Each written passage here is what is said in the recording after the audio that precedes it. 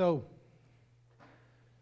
just real quickly, considering the Sunday after Easter, I think it's important to acknowledge, as I was referencing, the sermon last week was fantastic, hit the nail on its head, especially for an Easter Sunday. But what I think is important to also remember in the context of celebrating the resurrection is that this was Jesus coming out of the tomb and meeting with people and spending time with them, 500 witnesses for 40 days, is the greatest cosmic I told you so that ever happened. And what we fail to realize sometimes is not only is the resurrection an offering to us of a resurrection and newness of life, the resurrection is pointing back and saying, see, what I said is true. And I think it's important to acknowledge that as we get ready to dive into the book of Romans and studying about a new way of life, because we have to see it in the authoritative nature, that it really is. Now, Jed joked about jumping into Romans 8, and Romans is a building chapter. What you don't know is between services, Jed caught me and was like, Romans? You called Romans the greatest book of the Bible? It's because it's talking about the Old Testament the whole time. If you don't know, Jed is an Old Testament scholar and theologian, knows Hebrew and all of this. And I wanted to make sure I told him, I said, I'll say something next service if it'll make you feel better about the fact that Romans is a huge reference to the totality of the biblical narrative, and particularly the Old Testament. Now, that said, here's the deal.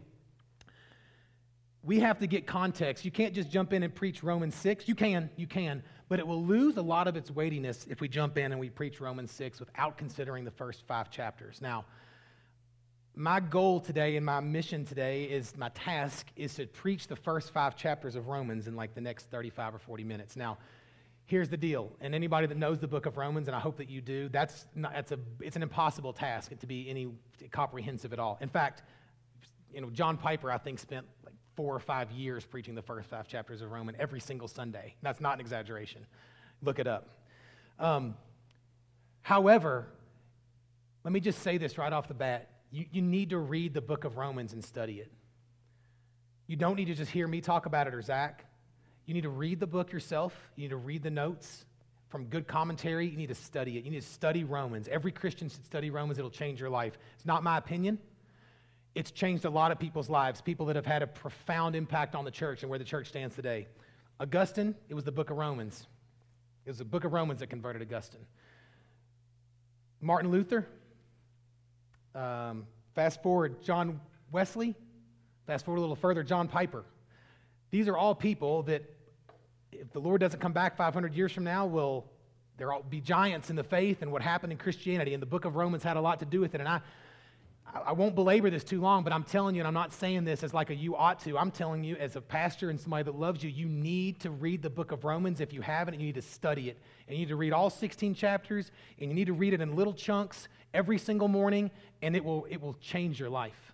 It will change your life. I can promise you that. So I say all that to hopefully provide a little bit of this understanding. It is impossible for me to do real justice to 5 books of Romans in a few minutes. It is impossible. What I can do, what I hope to do today, is draw out the major themes so that this idea of walking in a new way of life has a reason. Because if we don't do that, then all we're doing is being Pharisees. Okay, now, I say this because, and let me just get a little context. Paul's writing this letter to Rome. He's not been there. One of Paul's disciples planted the church at Rome, or one of Paul's disciples planted the church at Rome. Paul wants to go to Spain. He wants to go to Rome on the way. He just hasn't had a chance to get there yet. It's his 3rd missionary journey when he's writing this, and he wouldn't get the opportunity until he went there to die. And so he's writing this letter to them, and it's a synopsis of the totality of the Christian faith. He doesn't get into like Christology. He doesn't get deep into some of those things, but he 100% lays out a narrative and an understanding through this about what has happened and why it matters. And guys, I'm here to tell you, you cannot live in a new way of life. This sermon series is a waste of time without the first 5 chapters of Romans. I'll put it that way. So we're going to start at the very beginning. We're going to read through. Now, why am I saying that? If you recall last week, if you were here for Easter, Zach was talking about the 2 ditches, right? We all have, and there's like nomism and antinomianism. Now, people sitting in here, sometimes when you hear ism, I don't like hearing about isms in the church. Well, let me just tell you, everybody is an ism in one way or another, okay? If you don't like isms, then you're an anti-ismism. And that's all you are. Everybody, these are just ways to capture a school of thought or an idea or a concept about something, and we want to adhere to those things. It's just a word to capture that idea. When Zach was talking last week, nomism is the idea that we are the ditch of legalism, that we are going to live in accordance with the law, and that is going to serve our salvation. Antinomianism is we have been saved by grace, so we can do whatever we want. And it's a perversion of grace, as Jude calls it, until I can do what I want because I'm saved. These are two ditches that the Christian spends their life navigating between. Now, what I want to tell you, and just to use a simple illustration, I took Ainsley to hear Ben Folds last night. I'm a big Ben Folds 5 fan. It doesn't matter. Ainsley's become one. She plays the piano. It's fun. Took her in. He's playing with the Colorado Symphony Orchestra. Ainsley drove with her permit, with me in the car, obviously, from here all the way to downtown Denver, down I-25, okay? Now, you think you're scared at the thought of it, imagine being in the passenger seat. Now, she's a great driver. Ainsley's a great driver. But the reason I say this is, when I'm riding with Ainsley, I am not saying, don't go in that shoulder, don't go in the median, don't go in that ditch. What am I saying? Keep your eyes on the road. Look as far down the road as you can. And I even find myself leaning back and trying to look and just see what she's looking at. Is she looking around? I mean, that's how I drive, especially in the front range. I'm like, Long's Peak looks beautiful today. Oh, I'm in another lane. This is my life. So I get it. But what I'm saying is, look ahead. Are you staring at the car right in front of you? Don't do that.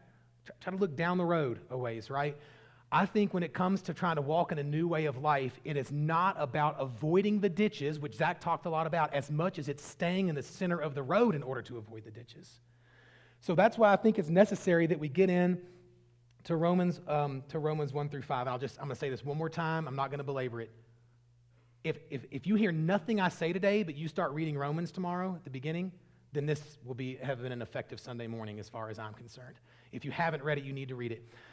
I grew up in the 80s. If anybody else grew up in the 80s, I had 3 favorite cars. It was a Lamborghini Countach, it was a Ferrari Testarossa, and it was a Porsche 911 Turbo, okay? And I knew everything about these cars because I was obsessed with them. Posters around my walls, and I'm sure somebody knows. If you guys are like, Testarossa, don't worry about it.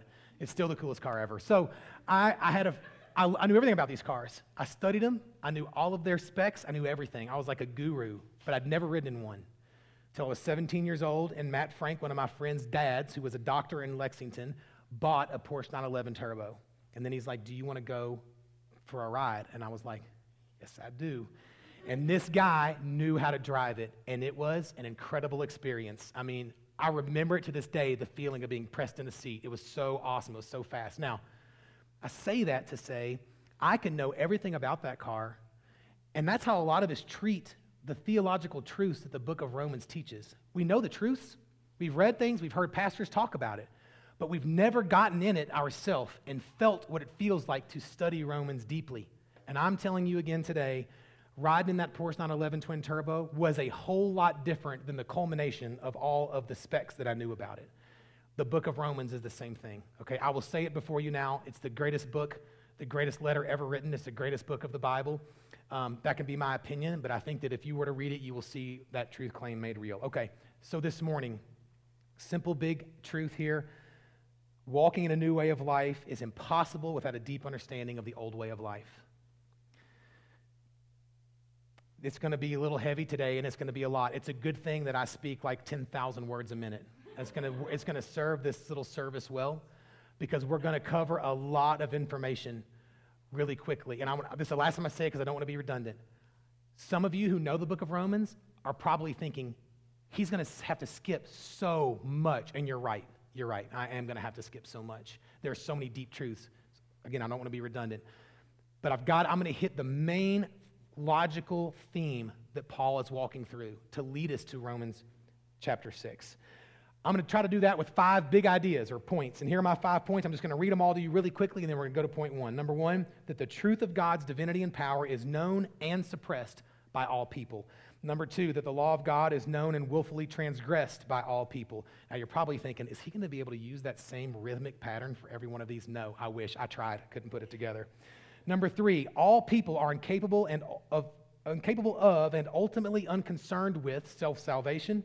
Number 4, Jesus died for God and for you. And number 5, by faith, not works, we receive grace and are counted righteous in Christ Jesus. So those are my 5 big ideas. Let's go right to the first one there. The truth of God's divinity and power is known and suppressed by all people. Now, the reason I tag this all people expression on there is because one of the main themes that Paul is working out in the first 8 chapters of Romans is that the Jews and the Gentiles are equally in this position, not just the Jews. And so when I'm saying all people, I'm trying to capture one of the points that he's making throughout, which is this isn't just the Jews, and we'll come back to that, okay? But I want to make sure you understand that's why. So here's where we're going to start. We're going to start in verse 18 of chapter 1. Please get your Bible out or open it on your phone or whatever you have to follow along with me. If possible, I would appreciate that so you can see the words yourself.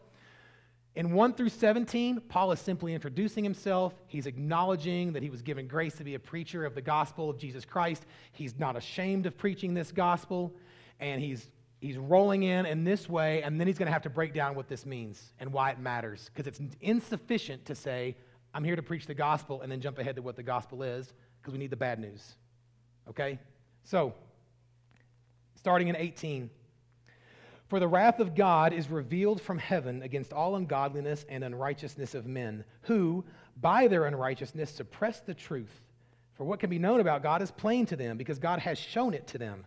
For his invisible attributes, namely his eternal power, his divine nature, have been clearly perceived ever since the creation of the world in the things that have been made, so they are without excuse. For although they knew God, they did not honor him as God or give thanks to him. But they became futile in their thinking, and their foolish hearts were darkened. Claiming to be wise, they became fools and exchanged the glory of the immortal God for images resembling mortal man and birds and animals and creeping things. So, right off the bat here, there's a couple of things that we have to acknowledge. And here's my goal today. My goal today is to paint the clearest picture I possibly can in a few minutes of the old way of life so that we have a motivation, an appropriate motivation for a new way of life. First of all, there is no such thing as atheism. There's no such thing as an atheist. There are people who profess to be atheists, but they are not atheists. How do we know that? Well, we see in Scripture that God has revealed himself in nature, his eternal power and his divine nature, to everyone. Every single person has had this made known to them, so they are without excuse, and then it is suppressed. So atheists are merely people who suppress it in such a way as to turn around and say, I don't believe in God, but it's a false statement. In fact, I've heard a lot of people talk about how easy it is in Christian evangelism to move people from being atheist to agnostic by simply saying, so you know with certainty there's the absence of God, or you don't believe there is? And as soon as they say, well, I don't know for sure, they just became agnostic. They're not atheist, okay? Simple thing. However, there's a truth here that we have to uncover. We have bought the idea that some people just simply don't believe in God because they don't know that he exists. It's untrue. Let's go to the most famous or prominent atheist, Richard Dawkins, just for a second. Richard Dawkins is kind of the face of new atheism. At least he was. Now he's kind of getting washed up and people don't care about him anymore. But here's what he said. I watched this interview. I think it was with Brian Greene, this astrophysicist, and they were sitting there together. This was a few years ago, and the interviewer asked, so you know there is no God? And Richard Dawkins sat there, and he thought about it, and he said, well, if I were to say that there could be a God, I would undermine all of the work we're doing in evolutionary biology. I want you to hear what he said. I don't want to undermine my work, so just to say that would undermine my work, right? That's absurd. That is clearly evidence of the fact that even Richard Dawkins, the atheist, is clearly an agnostic, and he just doesn't know, but he's unwilling to say it because he's, first of all, made a living off of saying it, and it would undermine his work. Now, I think it's important that we realize that we don't want to resort to thinking that this is a Richard Dawkins problem, because this is not a Richard Dawkins problem. This is every single human that walked the earth problem, because what Paul is saying here to us and we have is that God has made himself clearly perceivable, all people, and that all people have seen this truth and suppressed it. That truth being the existence of God. We're not going to get into immediate versus mediate revelation. That's a different topic. We're not going to get into revelation that's general versus specific. We're not going to get into those things. We're just talking about this clear concept. God exists. He's made the truth of his existence known, and all people have known it and then suppressed that truth. They've packed it down. They've stuffed it away. But it goes worse than that, because then what we see at the remainder of this chapter is that they have replaced that truth with something else. There is this expression that drives me nuts. They have a God-sized hole in their heart. That's true, but that hole is filled with something other than God. It's not this empty space. There are not people walking around with this empty hole, this absence of a knowledge of God. They have filled that with something else, recreation or their job or their fatherhood or even good things. They've replaced it.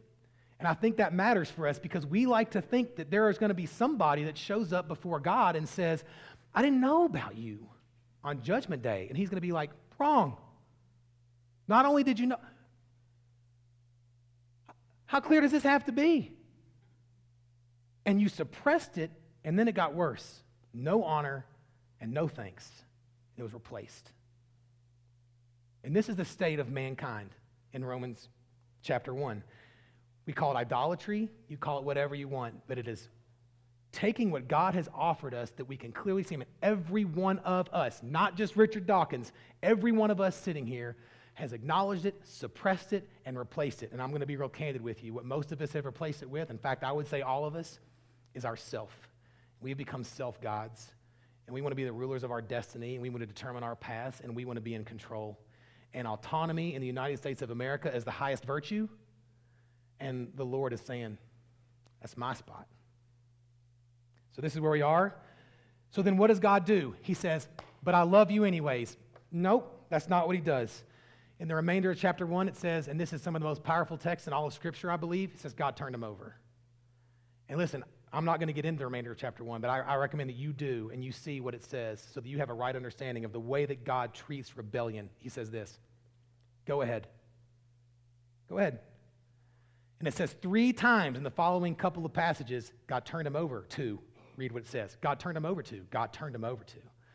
And now we're thinking, that doesn't sound very loving. God turns people over in their sin, to which God, and I will say on his behalf, says to you, you're going to tell me so let me get this straight. I've made myself clearly knowable and perceivable, and you're going to tell me I'm unloving after you dishonored me, suppressed the truth of me, and replaced it with something else? You're going to tell me what's loving?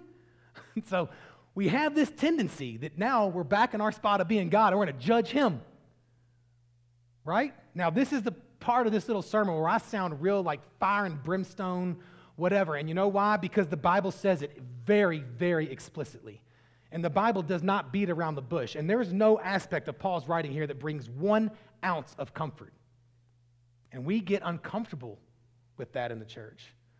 We're waiting for this, I'm a child of God. I didn't say this last service, but I always think about this day when Jude comes out of Sunday school class with this little paper, and it says, I am a, and the blank said sinner. And I thought, that's awesome.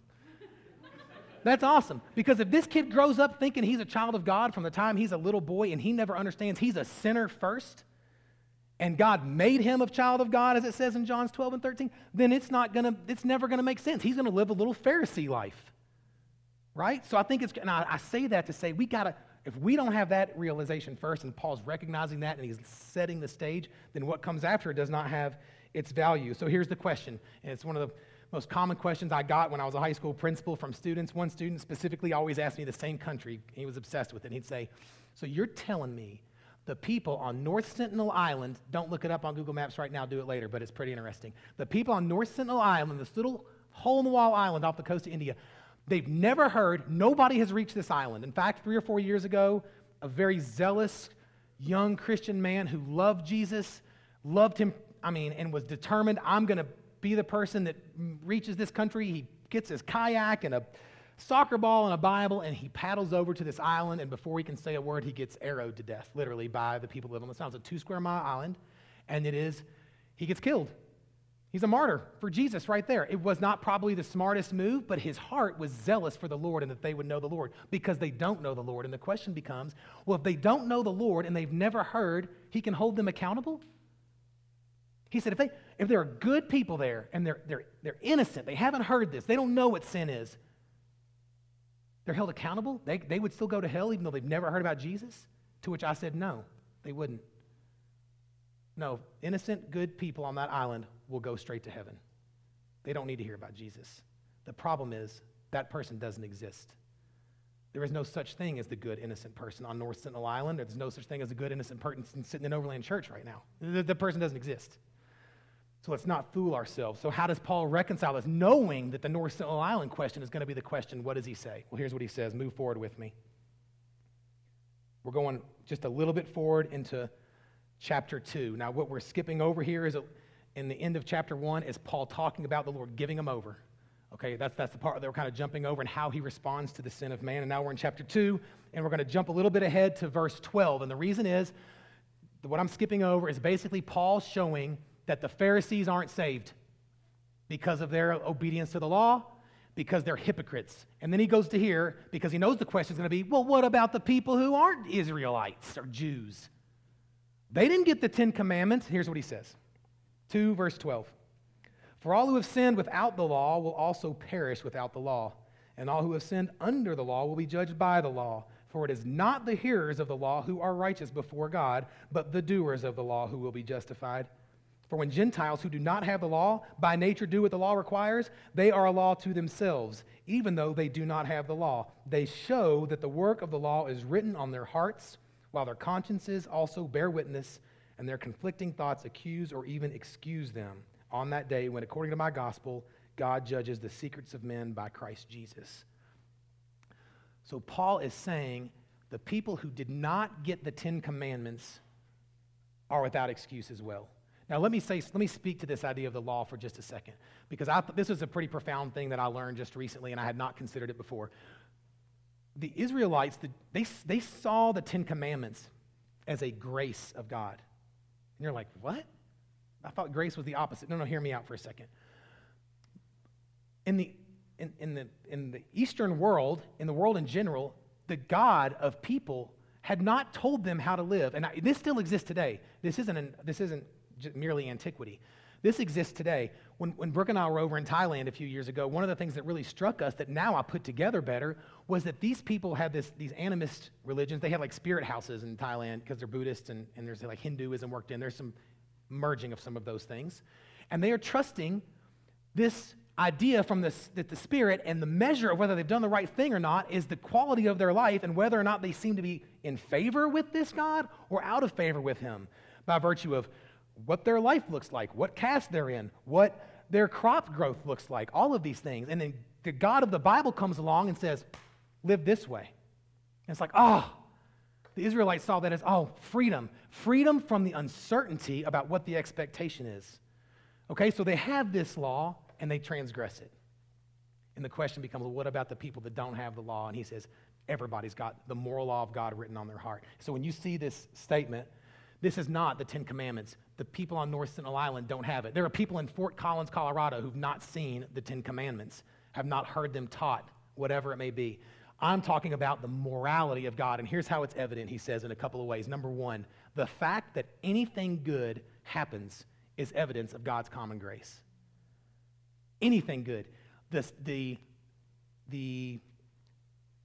professing atheist who gives to charity is evidence of a moral good written on the heart. There is a compulsion inside of us to do that which is right. The fact that the compulsion exists is evidence. Now, the other side of this that he's making clear that I think is important is the fact that not doing it, what we believe to be right, also reveals a law written on our heart. But I think there's a point of separation we have to have here.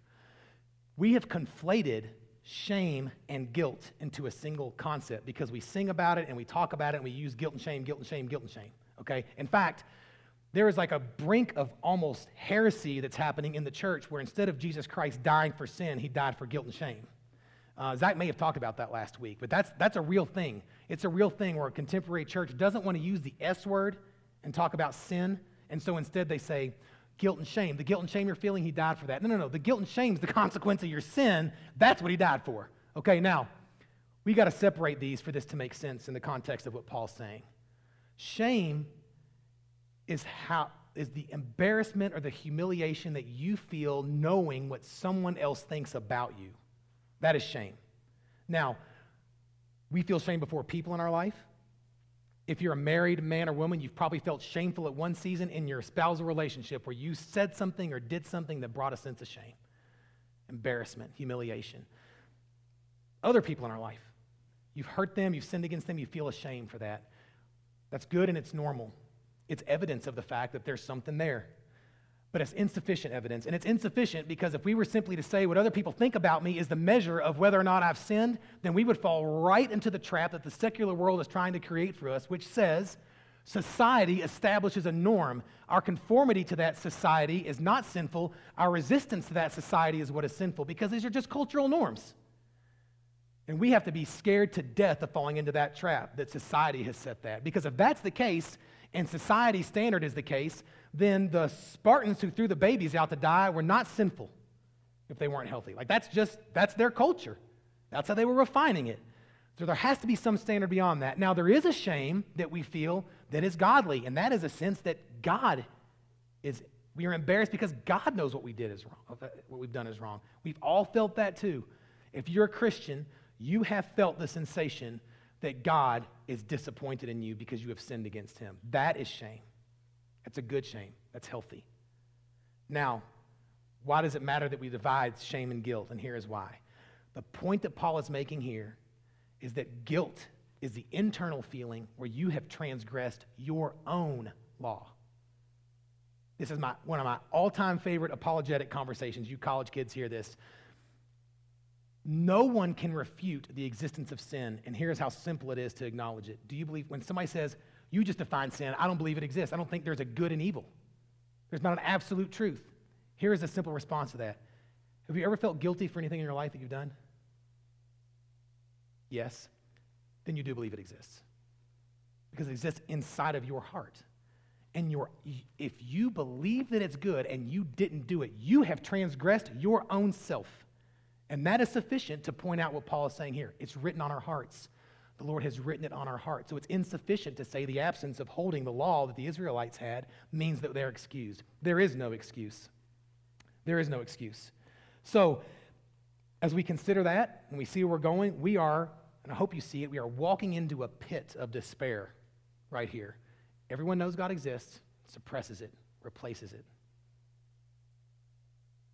What about people that don't know? They know, and they have the moral law written on their heart, and they excuse themselves or they convict themselves in their own conscience. Okay? So then, people just need to seek God, right? Wrong. Let's move forward just a little bit here. Move ahead to Romans chapter 3. We're going to start in verse 10. The next big idea is that all people are incapable of and ultimately unconcerned with self-salvation. And here's what we're going to read, starting in verse 10 of chapter 3. As it is written, none is righteous, no, not one. No one understands. No one seeks for God. All have turned aside. Together they have become worthless. No one does good, not even one. Their throat is an open grave. They use their tongues to deceive. The venom of asps is under their lips. Their mouth is full of curses and bitterness. Their feet are swift to shed blood, and their paths are ruin and misery, and the way of peace they have not known. There is no fear of God before their eyes. Hear that point one more time. Verse 18. There is no fear of God before their eyes. Now, we know that whatever the law says, it speaks to those who are under the law, so that every mouth may be stopped, and the whole world may be held accountable to God. For by works of the law, no human being will be justified in his sight, since through the law comes the knowledge of sin. So here we are. We're in this pit as a humanity and as an individual. Don't excuse yourself. Remember, don't excuse yourself. One of the things that I had to talk, when my kids have said to me, Dad, I think I want to get baptized. I mean, we went a year with Seth, and here's why. I said back to Seth, why do you want to get baptized? Tell me why. Because I'm a sinner. I say, okay, and what does that have? And I know Jesus, I believe Jesus died for my sin. And I say, and he said, Jesus died for our sins. And I say, what about you? He finally said, okay, my sins too. I say, what sins? He'd be like, I'm like, not yet, bud. Because we like to think about this as this theological concept and excuse ourselves from it. We're talking about ourselves. I'm talking about me as I read this. We're talking about you. And so here we have this, just seek God. And I'm going to tell you, oh my gosh, this is another infiltrating teaching and perspective. And among college kids that are not part of the Overland Church Collegiate Ministry, but other college kids, our kids are theologically deep and robust and just gospel truth right on track. I say that lightheartedly, but I'm actually being really honest about that. If you were at this theology over breakfast stuff, you would see like, oh my gosh, we've got like world changers sitting here in this front corner and back there in the back working the slides and the sound. But here's what I would tell you. This is one of the most common things I hear when I talk to young people, particularly college kids. This is what I hear. I want to live life God's way. When we were setting up to do this Easter service with a few other churches that kind of were collaborating, the guy that was overseeing it assigned me. This is when I was doing some of the collegiate ministry stuff before Brandon took it over and made it an actual thriving ministry. And kudos. And this guy says, would you do the interview for the testimony we're going to do at the joint Easter service? And I was like, yeah, I'll do the interviews. And he said, well, I got a guy. He's got a great testimony. You should talk to him. It's awesome. And I think he would be really good. But you can vet it, see what you think. I said, okay, sounds good. So I meet this guy at Subway. And I'm like, so tell me your story. He's like, yeah, I grew up in the church, but then got to college, really strayed from it, started drinking a lot, really just kind of walked away from what I believed. And then, one morning I woke up, I was hungover, and I thought, man, am I going to live this life? Is this what my life's going to look like? Or am I going to live a life that God wants for me? And so I thought about it, and I just decided, I'm going to live life God's way. And so I stopped drinking. I started reading my Bible. I started getting back in church, and man, my grades got better in school. My relationship with my girlfriend got a whole lot better, and now my life is just on a much better course. And I was sitting there, and I went, who's exalted in this story? He was, what do you mean? I said, well, it sounds like you had a pretty remarkable willpower to turn around your life in that state, and I'm proud of you. Like, this is awesome. Good for you. I'm really glad that you're not doing all this anymore and that your life is better and your grades are better. That's awesome. But it's not a testimony. He was like, well, okay. And I was like, if you're getting the glory, then God isn't. And you're getting a lot of glory. This is an awesome thing that you've done. It's not a testimony. Now, I say that to say, we have this mentality that we seek for God. If we just seek God and try to live it God's way and live life God's way, we'll be fine. And I'm here to tell you, wrong. There are going to be a lot of people, Jesus says, who stand at the gates and say, Lord, done things your way. We healed the sick in your name. We preached the gospel in your name. And he's going to say, never knew you. You doer of lawlessness, never knew you. Jesus goes to great lengths to make this clear. In his own parable of the Pharisee and the tax collector, he says, two guys walk in, and I love this parable, and I'll say it's my favorite parable Jesus tells. And I love it, and it's because the guy walks in, the Pharisee walks in, the tax collector walks in, and the Pharisee says, and please read it for yourself and don't miss this part. Luke chapter 18, he says, thank you, God, that I'm not like this man,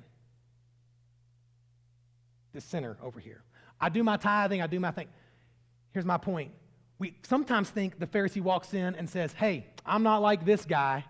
That's not what he says. He says, thank you, God, that I'm not like this guy. Now, that sounds pretty righteous to me. He's given God the credit for the fact that he's behaving in a way that's Christian, like Zach talked about last week, right? He's given God the credit. But the tax collector beats his chest and says, forgive me, I'm a sinner. And that man, Jesus says, goes down justified rather than the other. The person who stands before God and says, thank you, God, that I have lived righteously and have lived your way and have sought you, he's going to say, no. You're trusting what you've done. This is a powerful message for us because we tend to think there's some aspect of this that we can do, that we can set this up. So here, this begs the next, I think, natural question.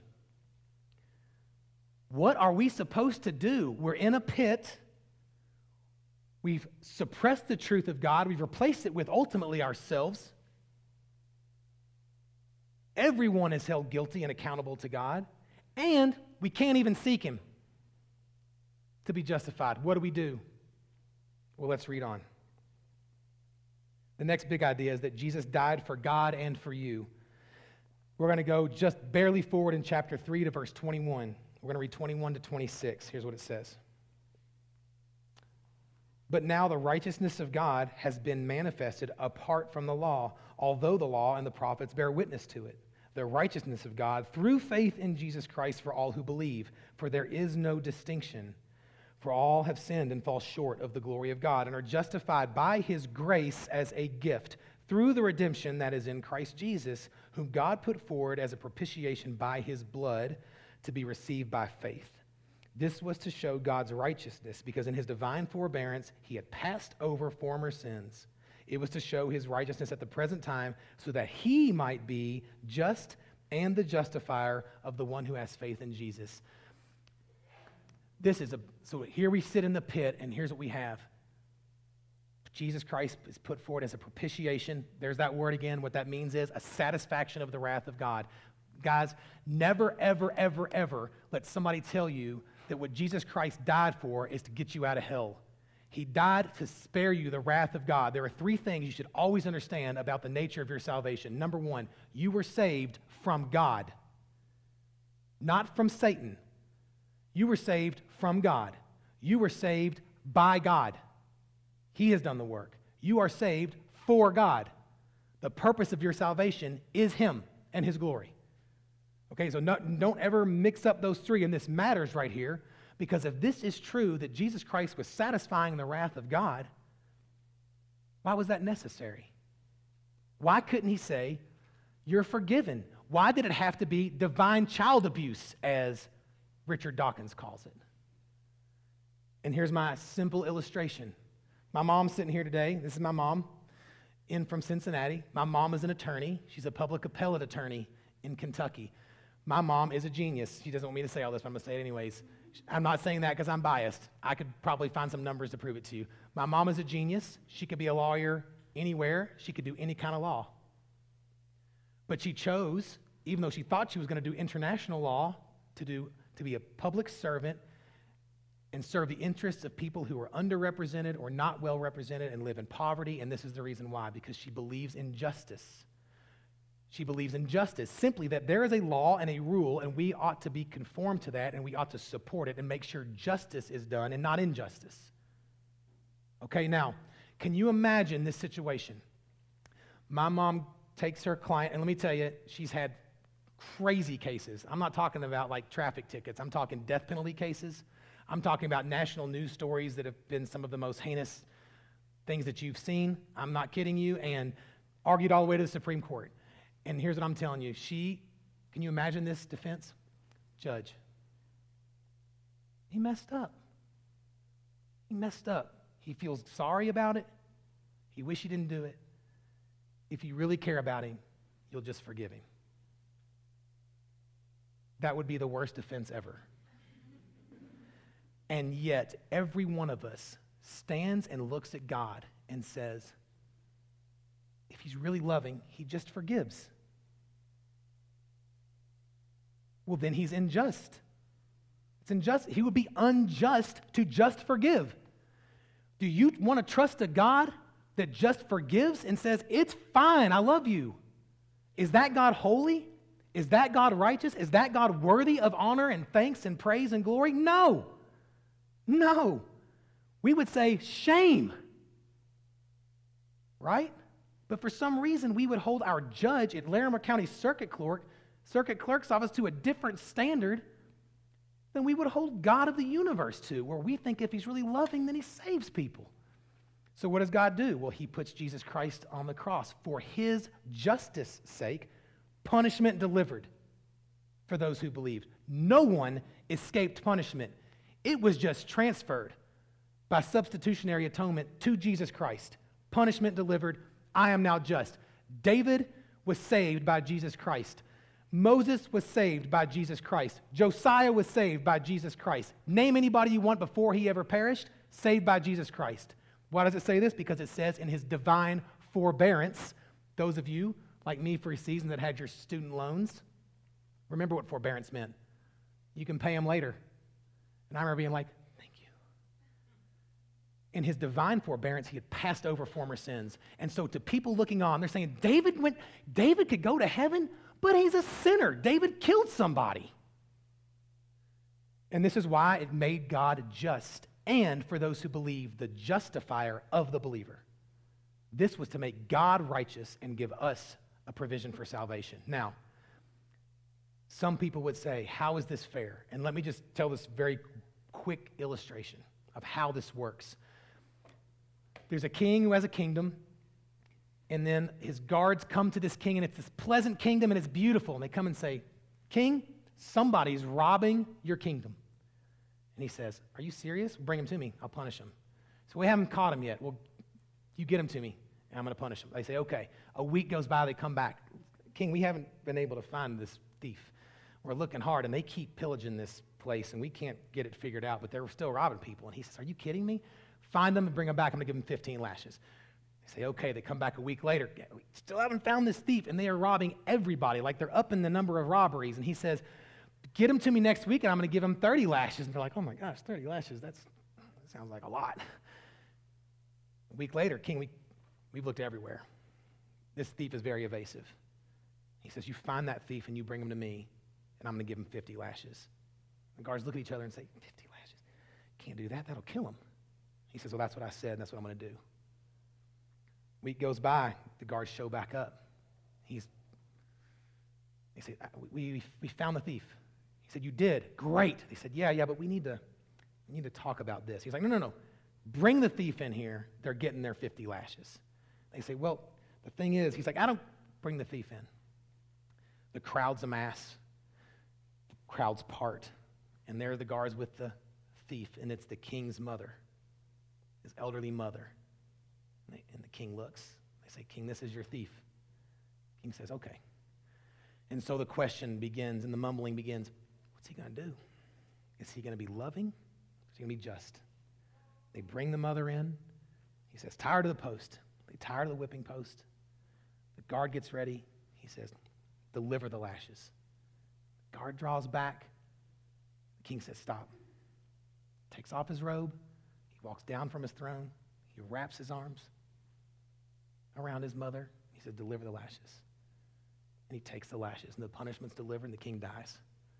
Now, this is every analogy or illustration will fall short of what Jesus Christ went through on your behalf. But this is a picture of how justice was served, and the king was just, and he took the punishment. How do we get this? How are we to receive this? How does it apply to us? What do we have to do? This is the next question that Paul anticipates. What do we do? We live by what laws? What's the expectation here, God? And he's going to answer that question. So move forward with me to the last point, which is, by faith, not works, we receive grace and are counted righteous in Christ Jesus. We're going to go to chapter 4, and we're going to break this up. This is a little bit odd. I've pieced this together, skipping around a tiny bit, so bear with me. Chapter 4, verses 13 to 17. For the promise of Abraham and his offspring that he would be the heir of the world did not come through the law, but through the righteousness of faith. For it is the adherents of the law who are to be heirs. For if it is the adherents of the law who ought to be the heirs, faith is null and the promise is void. For the law brings wrath, but where there is no law, there is no transgression. That is why it depends on faith, in order that the promise may rest on grace and be guaranteed to all his offspring, not only to the adherent of the law, but also to the one who shares the faith of Abraham, who is the father of us all. As it is written, I have made you the father of many nations, in the presence of God and the one whom he believed, who gives life to the dead and calls into existence the things that do not exist. You were called to exist as a Christian, as an offspring of Abraham. Paul's going to break this down later in Romans chapter 9, but the point that he is making here is it's not by works that people are by being lineage of Abraham, following the law, the 10 Commandments, that made someone a child of Abraham. Don't you see? He's saying Abraham was declared righteous. He was counted righteous because of his faith. And therefore, we become Abraham's offspring by faith. We are counted righteous. This is how this is received. Keep reading. Jump down to chapter 5, verse 1. Therefore, since we have been justified by faith, we have peace with God through our Lord Jesus Christ. Through him we have also obtained access by faith into this grace in which we stand, and we rejoice in the hope of the glory of God. Jump down one step further to chapter 5, verse 10. For if while we were enemies, we were reconciled to God by the death of his Son, much more, now that we are reconciled, shall we be saved by his life. More than that, we also rejoice in God through our Lord Jesus Christ, through whom we now have received reconciliation. So here's how this works. This is the picture. Suppress the truth of God. We're dead in our trespasses and sins. We have, even absent the law, the moral truth written in our hearts that we contradict.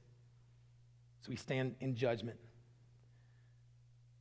God, in order to remain just and worthy, puts Jesus Christ on the tree to pay the penalty that is due the sinner, and it is applied to every person who believes in him. How is it to be received? It is to be received by faith. By faith. A few weeks ago, I was listening to an R.C. Sproul sermon, and he simply said, there's no such thing as the Christian who has not felt unworthy of their salvation. I think that matters. I think it matters. I think that the Christian cannot feel a sense of, if God loves me, he will save me, but should feel a sense of, I ought not be saved. You know, I spent a lot of time, I feel like, with my own kids and in my own heart, remembering that what God ought to do is to have sent me to hell the moment I sinned, which is probably pretty early. Ought to have, he could have, and been perfectly just and righteous. And yet I know who he is. Why? What did I do? Some of you have heard this story. Really quick.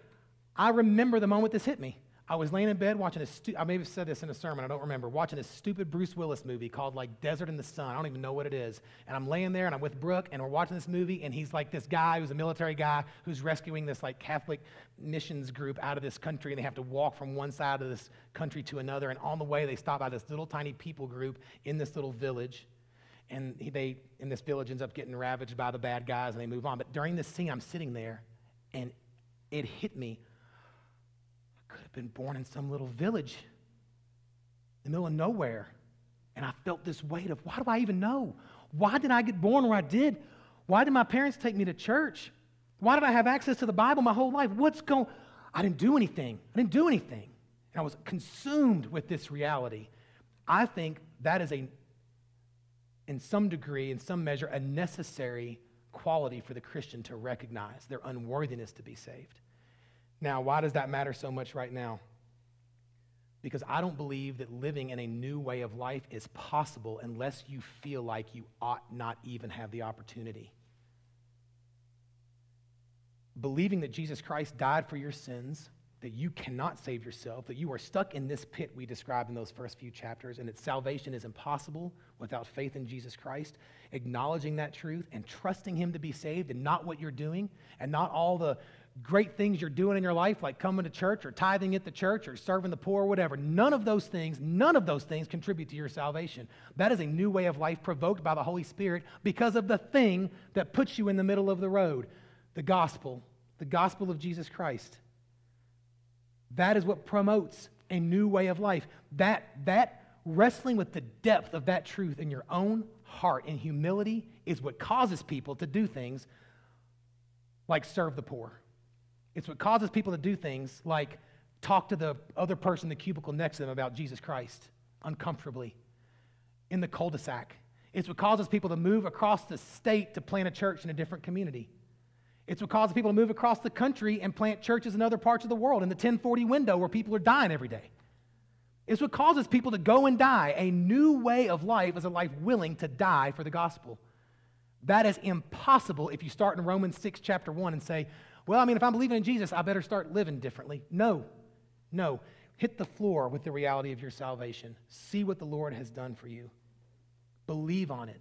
Trust it, that in Christ you will have glory, and that now your life can be spent saying, Lord, what can I do? There's a simple expression you've probably heard that captures this idea that will promote a new way of life. It's called being a debtor to grace. Some people don't like that expression.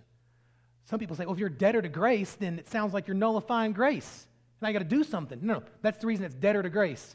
It's written in that order on purpose. Grace is first, and you become a debtor to it, which is, you have done this for me, Lord. Now what do I do? Here's my life, Lord. Right? And so we're going to sing a song here, and the musicians can come back up. We're going to sing a song that'll be familiar for you, Come Thou Fount. We're singing it on purpose. I literally called Josh yesterday and said, hey, I know it's short notice. Can you change songs for church? He's like, yeah, no problem, which is pretty awesome to have that opportunity. And here's what the last verse says. I just want you to hear it. Oh, to grace, how great a debtor daily I'm constrained to be. Let thy goodness like a fetter bind my wandering heart to thee. Prone to wander, Lord, I feel it. Prone to leave the God I love. Here's my heart, Lord, take and seal it for thy courts above. Let's pray.